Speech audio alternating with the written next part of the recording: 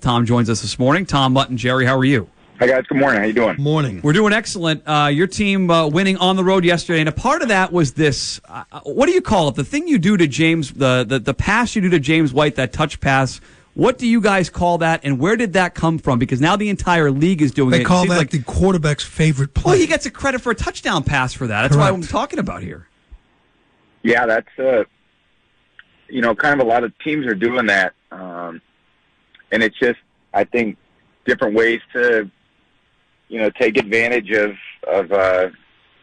some soft edges, and really we do so much where we bring James back into the backfield, and sometimes it looks like that, and he does set, and then other times, he can keep running across, and the ball snapped, and I pitched to him. So he made a great run. I thought Dwayne Allen did a great job on that play, kind of deacon the defensive end and then getting out to his block and ended up being an easy touchdown. What is it called? That's a good question from Mutt. What do we call that?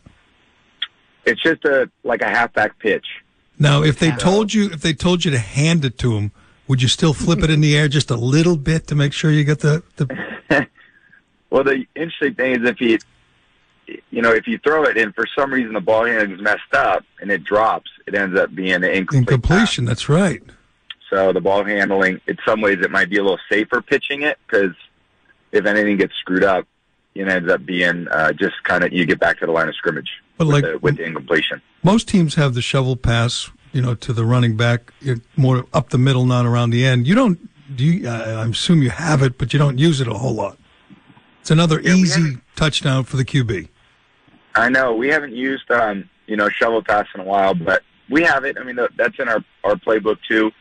I just think, you're always trying to find ways to create, a little softness in the defense. And if you can take obviously a very low risk play, for a potential, big reward, I think it's always worth it in football to do that. And you're always gauging risk reward. And, a play like that ended up being a big play, and it's tough to stop, especially when you get fast guys who've got, are very good with the ball in their hands. A lot of teams do it. I mean, basically every team does it now. Right.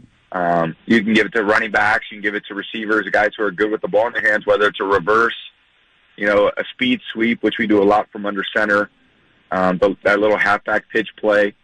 There's a lot of different varieties you can run. It just, in the end, you're trying to keep teams off balance. You mentioned James White. You move him around quite a bit in the backfield, and it seems like from the couch, watching at home, when you get him matched up with a linebacker, Tom, there is not a more salivating matchup for you as a quarterback. Do you know when you're setting the play up and he's in motion, when you're going to get him on a linebacker and get that mismatch like you had for the touchdown?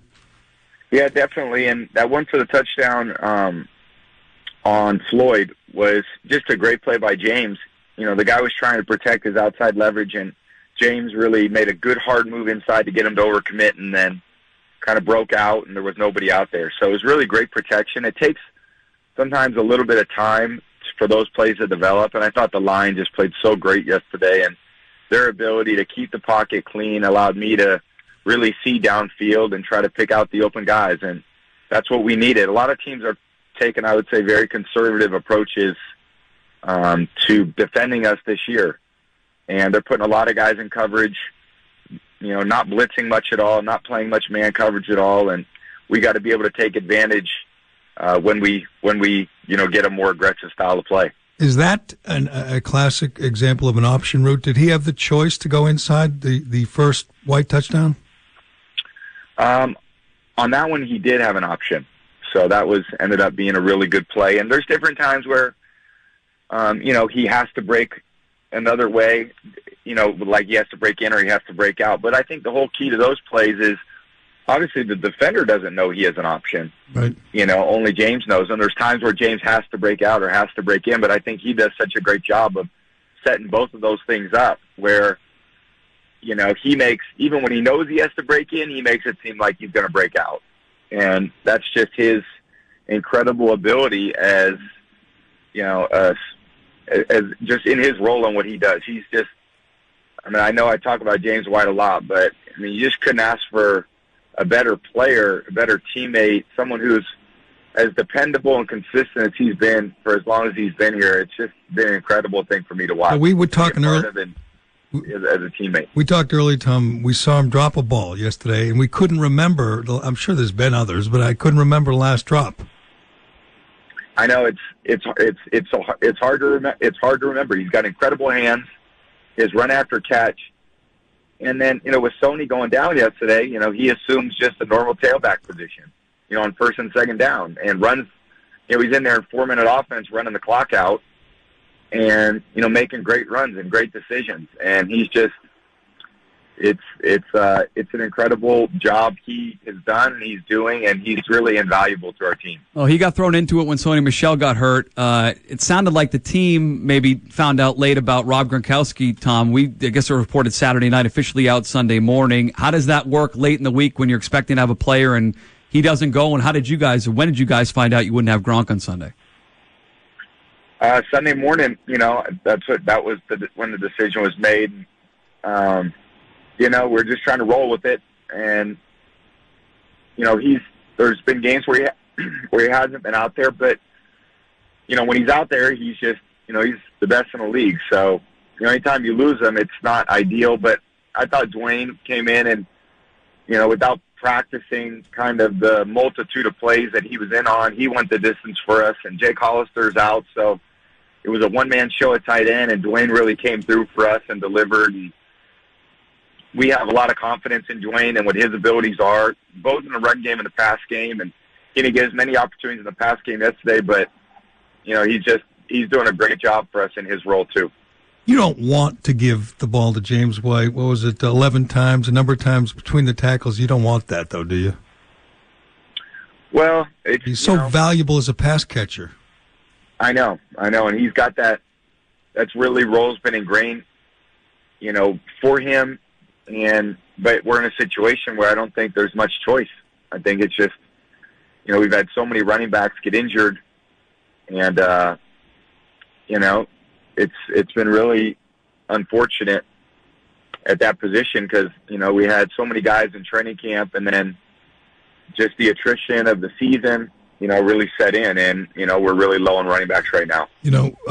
I know you don't get to see a lot of the opposing quarterback. We ask you about them every week because it seems like there's some young guy, some up-and-coming guy going against you. Yesterday, Mitchell Trubisky had a really interesting game.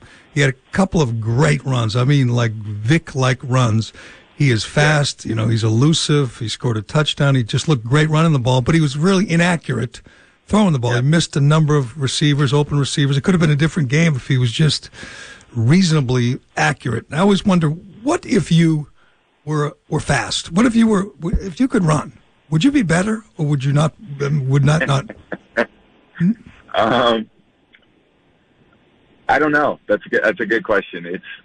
I would love the luxury of doing that and having the ability to escape and run away from the D-line, because it's a great asset to have, and it's hard for the defense to stop those broken plays. And a lot of the quarterbacks have that. I think in some ways not having that ability makes me focus more on my reads and my accuracy and my throwing mechanics, and getting the ball out quick, and developing other aspects of my game, like my mental game, and trying to really, I always say nothing good happens when I have the ball. So the reality is making quick decisions and getting the ball in the hands of our playmakers is really important to me.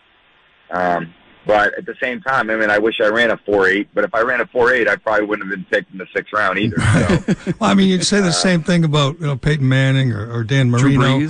If they could, Breeze is pretty quick. But when you think about it, like Mitch Trubisky, I'm going to guess in high school, whenever there was a breakdown, he ran, and he probably ran great. And same in college. Yeah. But you never did that, right? Even when you were in high school, you didn't play breaks down. You didn't tuck and run at all, did you? No, I never had that ability. And I just think when you look at, when you have that skill set, that becomes a weapon for you, running. And those are things, probably a lot of coaches say, look, if you're in doubt, just take it and run, because they know you're going to make yards.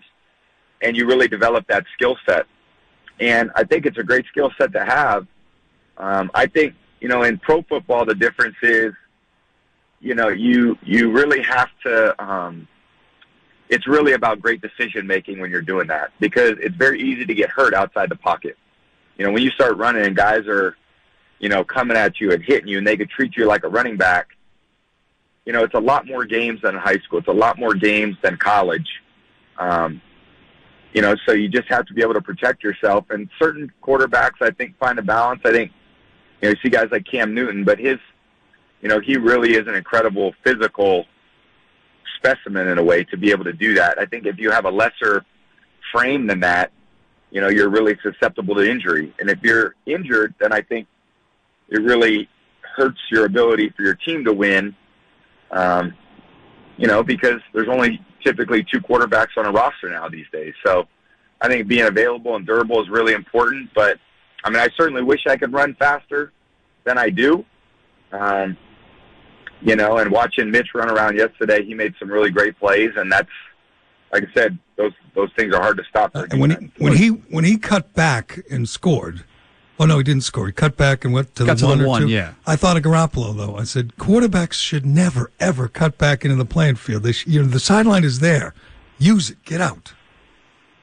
Yeah, because I feel that I kind of feel that way too. It only takes one hit, right. And sometimes you might get away with it 10 times in a row, and you're out for the year.